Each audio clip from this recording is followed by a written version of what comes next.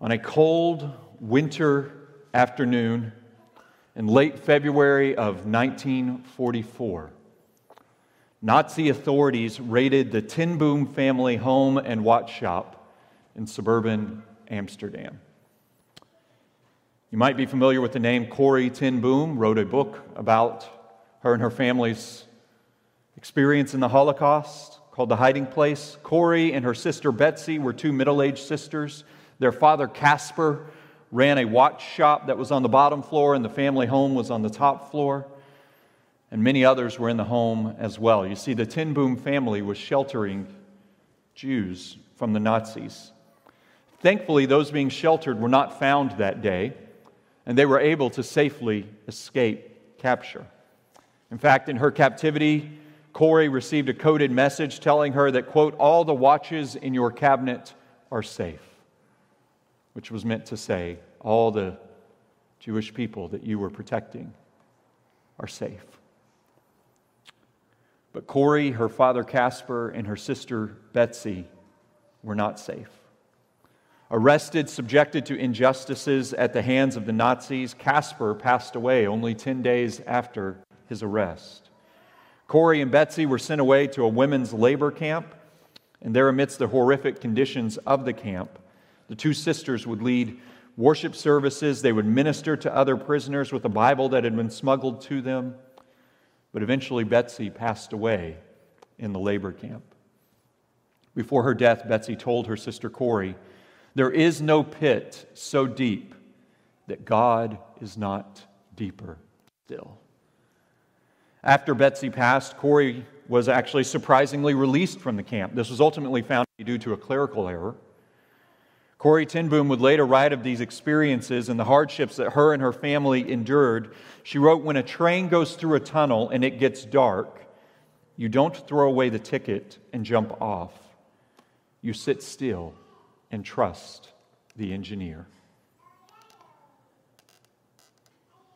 How well do you sit still and trust the engineer?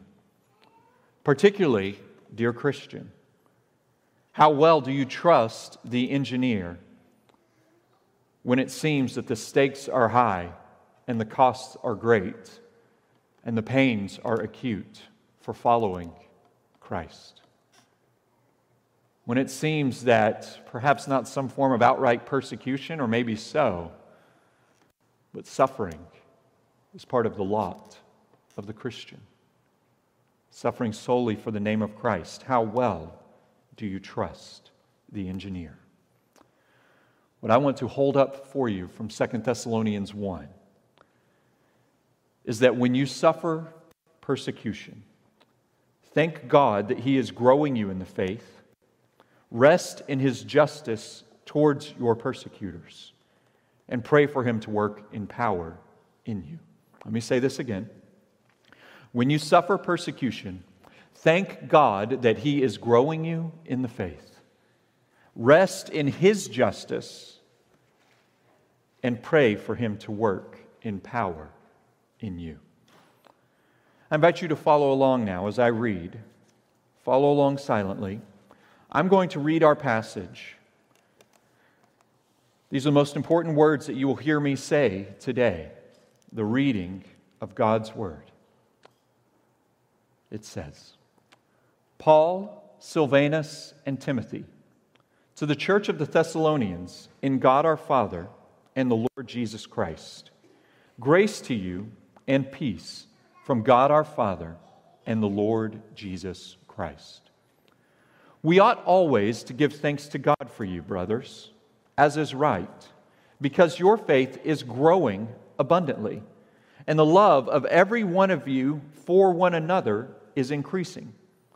Therefore, we ourselves boast about you in the churches of God for your steadfastness and faith, in all your persecutions and in the afflictions that you are enduring.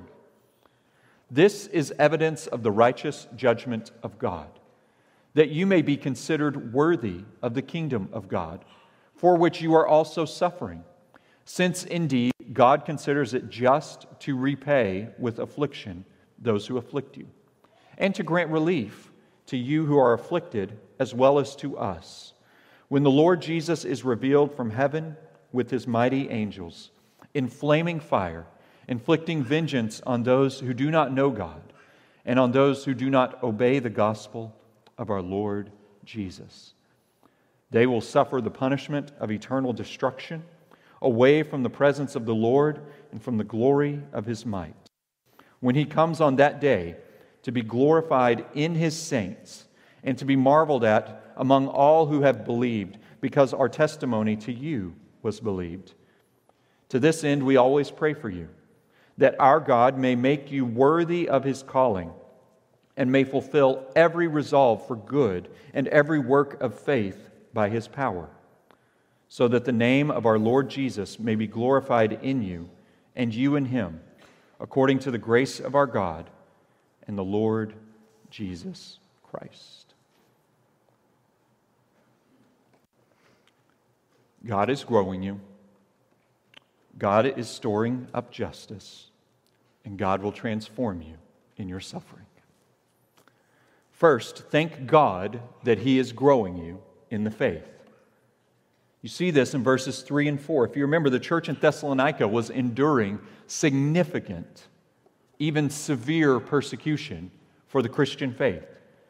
This intensification of the persecutions they endured, as well as continued questions about the possible coming return of Jesus Christ, are likely what prompted the Apostle Paul to write this letter in the first place. This is the second Thessalonians, so it's the second letter to the church in Thessalonica. It's follow-up to the first. And so what we must see in verses 3 and 4 is that Paul gives thanks. And note what he gives thanks for and how this growth has come about, as he says, in persecution and affliction. He says, we give thanks to you, brothers, because why? In verse 3, your faith is growing abundantly, the love you have for one another is increasing, and therefore we boast about you to other churches because of your steadfastness in the faith in all your persecutions and thanksgivings that you are enduring.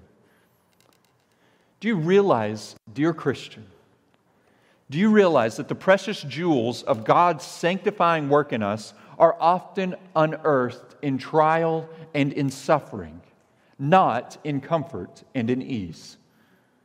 If I were to ask each of us who are Christians, do you want to grow in your faith and increase in your love for one another? I imagine that most, if not all of our hands would go in the air. But then if I were to say, well,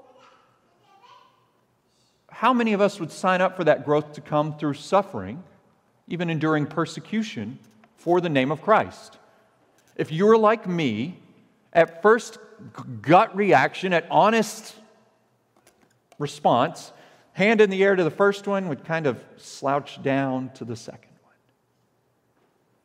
And yet Paul rejoices here, not that the church is enduring persecution, but how they are growing in the faith in the midst of it.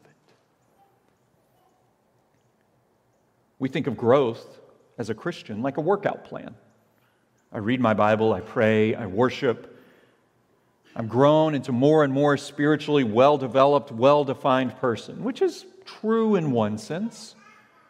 But the Christian faith is actually not one where we grow stronger in ourselves, but it's one where we grow weaker, more and more aware of and understanding of our weakness, and in embracing that weakness that leads us to embrace our Savior and find strength in Him. In accord with the pains and agonies of following Christ, we find Christ to be strong and capable in the midst of our weakness. Has it ever dawned on you that when you pray for God to grow you in the faith, that He might do so through the fires of opposition to the name of Christ?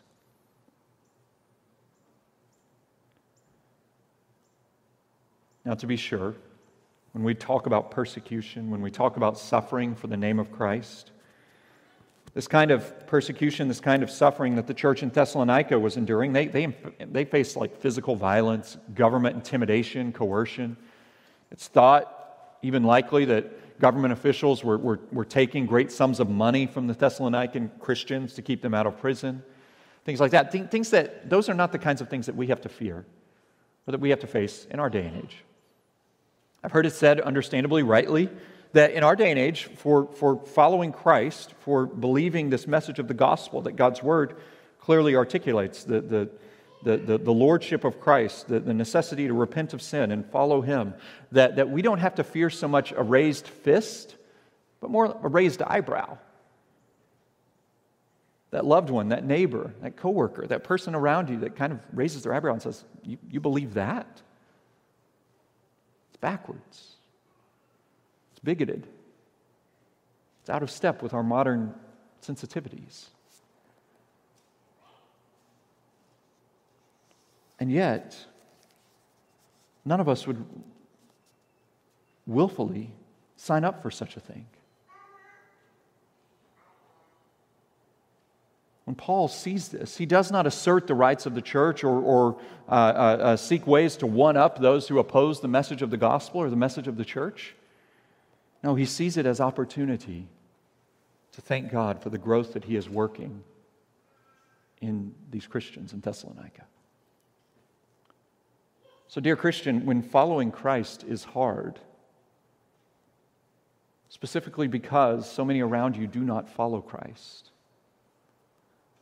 specifically because you feel like an outsider compared with those even that live inside your own home, know that God is at work in you.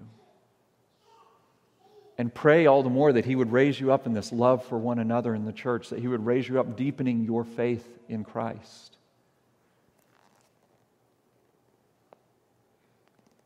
See, Paul recognizes that there is a preciousness to the fellowship of suffering for the name of Christ. See, Paul did not boast in the numbers of attenders to the church in Thessalonica. He did not boast even in their intellect or their smarts. He boasted in their reputation as a people who were faithful to God. They were faithful to Christ. They were growing in the faith. Now, to be clear, Paul is not saying that growth as for a follower of Christian, maturation in the faith, that it only comes through persecution. That is not what Paul is saying. But we do have Scripture as well as the testimony of 2,000 years of history that God grows His church in the midst of her facing the fires of opposition. And so I think it would be important for us to pause here and consider the deliberations, the considerations of our own hearts. We must all acknowledge that, like we would lower our hands earlier when we said, well, do you want to grow this way? We must all acknowledge that the desires of our hearts, the inclinations of our lives, when we consider what it means to follow Christ, we kind of flow down to the path of least resistance. Like water, we're always looking for the easiest way. We must be very careful, dear Christians. We must be very careful that we don't embrace a view of the Christian faith that offers all the benefits, heaven, fellowship with others, but does not require us to come face to face with the costs of following Christ. Those costs being social, relational, even business or financial. I don't want to fearmonger, but I want to snap us out of any strains of or any clinging to the last vestiges of easy Christianity. The road to growth as a follower of Christ might be paved with suffering for His name. And so as we understand that suffering and persecution can and will come for the Christian, I want others of us to take comfort to know that if it has come upon you, that God has not forsaken you. And when it comes, don't just thank God that He's growing in you in the faith, but secondly, as we see, rest in the truth that He is storing up justice for those who persecute His church. We see this in verses 5 through 10. In the midst of the severe persecutions the church was enduring, Paul wanted them to know that God saw their sufferings. He saw those whom they were suffering under, and He would promise to deliver perfect justice on both accounts. Look at this, verse 5. He says, "This is evidence of the righteous judgment of God, that you may be considered worthy of the kingdom of God for which you are suffering." And then verse 6, "Since indeed God considers it just to repay with afflictions those who afflict you, and to grant relief to you who are afflicted as well as to us, when the Lord Jesus is revealed from heaven with His mighty angels." So it's as if the the understanding of the destiny, the direction to which those who are marching is getting greater and greater clarification. Those who are following Christ, this is evidence of God's righteous judgment that they would be considered worthy of the kingdom of God. There are few things that the faithful Christian could be more joyful in than be considered worthy of the kingdom of God. And yet for those who oppose Christ, those who oppose His church, it says they're heaping up judgment upon them. God is going to repay them with affliction as they afflict His church. Accounts will be perfectly settled. Now, I want to pause. We are journeying across uncomfortable terrain right now. Some of us might be getting a little disoriented. If I were to survey various churches across the area, across the region, across the Western world even, and you were going to have an examination on any typical Sunday, is this church going to more talk about God's love or God's judgment and His wrath even, then you would find the overwhelming lion's share of churches are going to talk more about God's love, which is a very important thing to talk about. But what we see here is that God, His Word demands that we carefully consider His judgment. Now, if you're not a regular worshiper with us, and you say, well, this is an interesting Sunday to be here. What we have a pattern of is we regularly walk through books of the Bible, just studying them week by week by week. And so we've been in 1 Thessalonians, now we're getting to 2 Thessalonians, and so we'll be in 2 Thessalonians for 3 more weeks. And I should have thrown this in to the announcements earlier, and after that, we're going to begin the book of Jonah for 4 weeks, and then the Gospel of Luke. So we just kind of like going through books of the Bible, because we think God has a lot more to say than I have to say. And 2 Thessalonians, God demands us to give consideration to this concept of the fact that He will settle accounts, both on behalf of those who are worthy of His kingdom and behalf of those who have rejected and denied and turned away from Him. And so, as we see this in verses 5 through 10, we see how the gospel helps us to know ourselves, to know our God's attributes, and how He speaks to all of this in the cross of Christ and in the coming return of Christ. So here's what I mean. The concept of God's judgment, the concept of God's settling accounts, as the language says here, repaying with affliction those who afflict the church.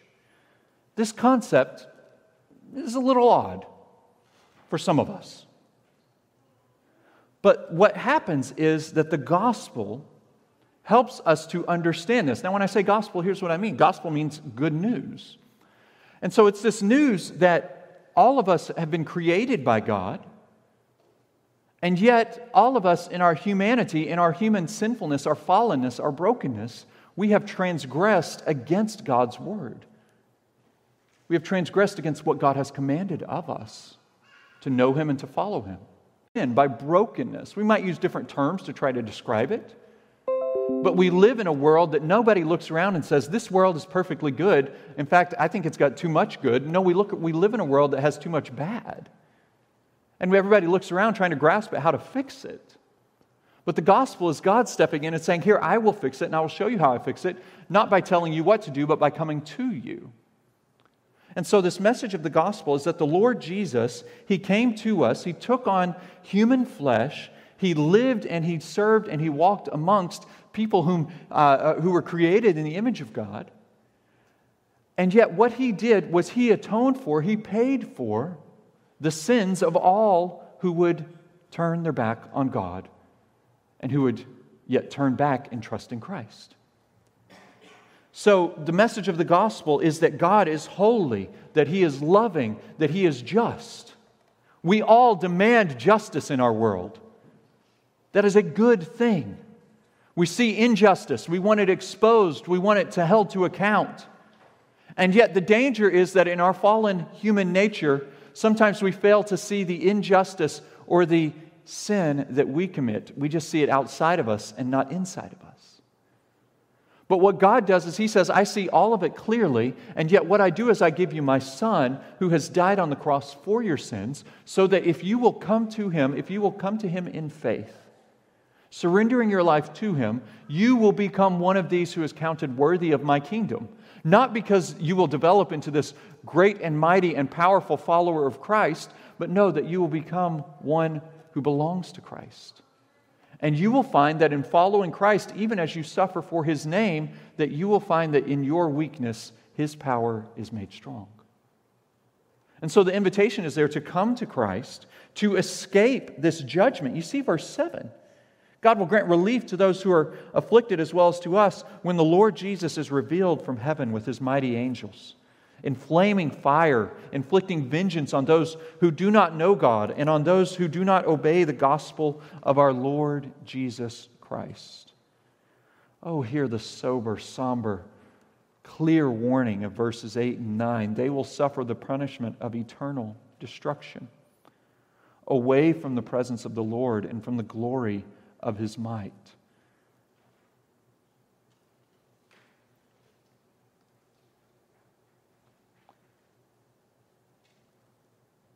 But when He comes on that day to be glorified in His saints, and He will be marveled at among all who have believed, because our testimony to you was believed. And so, this message of eternal judgment, of even wrath of God on those who do not know Him, it sits a little strangely on us, perhaps. But put yourself in the shoes of Thessalonian Christians enduring beatings, extortion, mistreatment, homes taken away, children watching parents suffer for the name of Christ, parents maybe even having children ripped away from them because in the eyes of the government, the parents have begun to follow this strange, weird, cultic religion. And seeing this horrific mistreatment and knowing that God sees and God will settle accounts. The freedoms and the blessings that we enjoy by virtue of our place in history and our place geographically are quite uncommon from the experience of Christians throughout history and even throughout our world today. May this spur us, at the very least, to pray for our brothers and sisters elsewhere around the globe who face opposition, who face persecution, such as the Thessalonians faced even today. In 1 and 2 Thessalonians, Paul speaks clearly and definitively of the coming return of Christ. This is in 1 Thessalonians 4 and in 2 Thessalonians 1. In 1 Thessalonians 4, he emphasizes the return of Christ as the hope for Christians. And in 2 Thessalonians 1, he emphasizes the return of Christ as the means of coming judgment for non-Christians. And so I want to urge you, if you're not a Christian, give careful, earnest evaluation of your heart towards Christ. Or maybe you consider yourself a Christian, but you have to ask yourself, in light of this, have I sanded off the parts that are uncomfortable and actually developed a form of Christianity in my own mind and my own heart that is detached from what the biblical picture is? And is it possible in doing so that I am doing what Paul says or warning against here in verse 8, where I am not obeying the gospel of the Lord Jesus? Now you might say, okay, yeah, that's just too much for me, Stephen. I've got too much of a road to come to. But that's where we remember who wrote this letter to the church in Thessalonica, the Apostle Paul. And if you're familiar with his life before he became a Christian, Paul oppressed, Paul persecuted, Paul signed off on the murder and the execution of Christians. And yet now, Paul, set apart by, redeemed by the grace of God in the Lord Jesus Christ, he has experienced a radical transformation as new birth has come to him by the power of the Spirit of God at work in him. And now he writes these words exhorting the church to stand fast in the midst of the fires of persecution.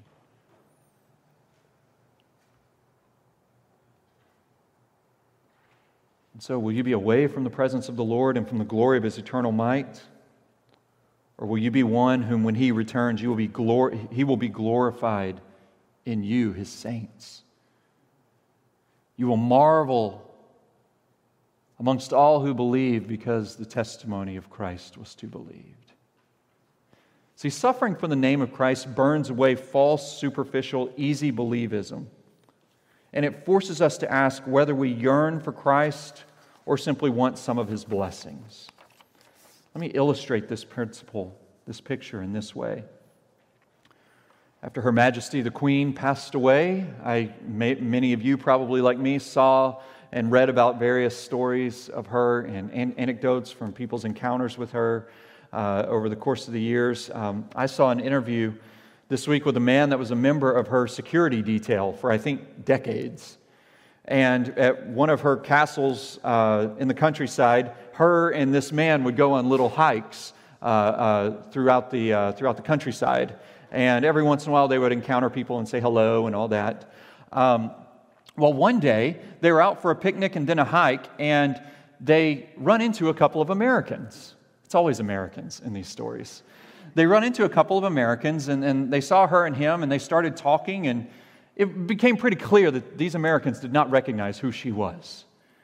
And so they said to her, how long have you been coming up here? And she said, well, I live in London, but I've been coming here since I was a little girl. And they said, well, do you ever see the Queen around here? And I forget the man's name, so I'm going to make it up. And so the Queen says to the American, she says, well, I've never seen her, but Richard here sees her all the time. These Americans were astonished, the man who sees the Queen all the time. So they quickly gave Queen Elizabeth their camera and asked if she would take a picture of them with him. Then they all switched around and they took a picture with her as well. And then finally they said their goodbyes and went on their way. And the Queen looked at this member of her security detail and said, I would love to see their reaction when they show that picture to friends in America and they point out who is in that photo. I chuckle. I still laugh at that. We laugh at it, but it illustrates that these Americans were talking to and about the Queen, but they did not know her. May we take this as a warning for us that the stakes will be far higher for those who talk of being around Christ, yet do not know Him. When you suffer for the name of Christ, thank God He's growing you in the faith. Know that He is storing up judgment for those who do not know Him. And finally, lastly, may we resolve that we will prayerfully be transformed in our suffering. This is verses 11 and 12. This fits with the emphasis of Thanksgiving focused on growth in verses 3 and 4. As Christians, we don't just twiddle our thumbs waiting around for heaven, as if we're waiting for the bus to arrive or waiting for an airplane to depart. No, God is promising to bring us into eternity via transforming and working us in us in the present, even now. Paul writes, to this end in verse 11, we always pray for you that our God may make you worthy of His calling, that He may fulfill every resolve for good and every work of faith by His power. Do you see that? Look at that. We pray that God would make you worthy of His calling, that He would would fulfill every resolve for good, every work of faith by His power. It's easy to read over that and lose sight of the power of that. We don't pray that you would be stronger. We don't pray that your faith would be deeper. We're glad to see it, but we know that it comes about by what? God fulfilling His work in you. The path to Christian strength is weakness. Recognizing how little we bring to the table, how much God is at work in us, and how desperate we are, prayerfully yearning for Him to strengthen us, to be our confidence day by day.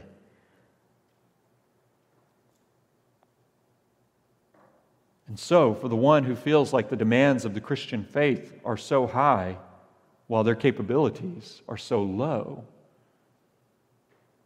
you are actually not far away. You're actually hitting the nail on the head. God is the one who works in us As our strength is emptied out, as persecution or suffering for the name of Christ empties you of any notions of your own strength and your own stability, God allows your tank to be emptied that He might fill you up with Himself. And what is the purpose for this? Look at this connection in verse 12. That He might do these things so that the name of our Lord Jesus might be glorified in you and you in Him. Here's what we have to grasp about the glory of Jesus made visible in His church. It's not only as if we will see Him and observe Him when He returns. Yes, we will. But we will be infused with His glory at work in us so that we will reveal His glory. You remember Moses in the Old Testament? His face shone like the sun after he encountered God. I don't think our faces will shine like the sun. Maybe they will, but everyone's will, so you won't stick out. But what we'll see is that God does not just enter into the theater for everyone else to behold, but God, through His Spirit at work in us, He shows His glory through His people. And so when Christian encounters Christian, when church member fellowships with church member, what we are doing is we are seeing the very hands and fingerprints of God at work in His image bearers, at work in those whom His Spirit dwells in.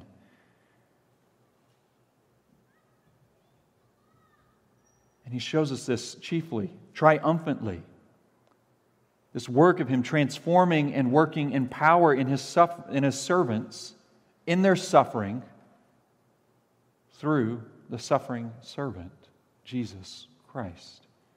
Jesus Christ, who emptied Himself as He went to the cross, enduring ultimate suffering in service to God. And as He was emptied, even in His death, the name of God was glorified. The gospel was held high, that all who would come to Him would find their everlasting joy, their perfect pleasure in the fellowship of Christ, even in the fellowship of His sufferings. He sweated blood, He cried. He showed us that though the train entered the dark tunnel, He knew He could trust the engineer. And He showed you and I that we can trust Him as well. His cross was not meaningless. Your cross you carry, dear Christian, is not meaningless. It is life. It is God's work in lovingly transforming you. And so when you suffer for the name of Christ, thank God that He is growing you in the faith in that suffering. Rest that He will act in perfect judgment. And pray for Him to continue to work in power in you through His Son who dwells in you. Let's pray together.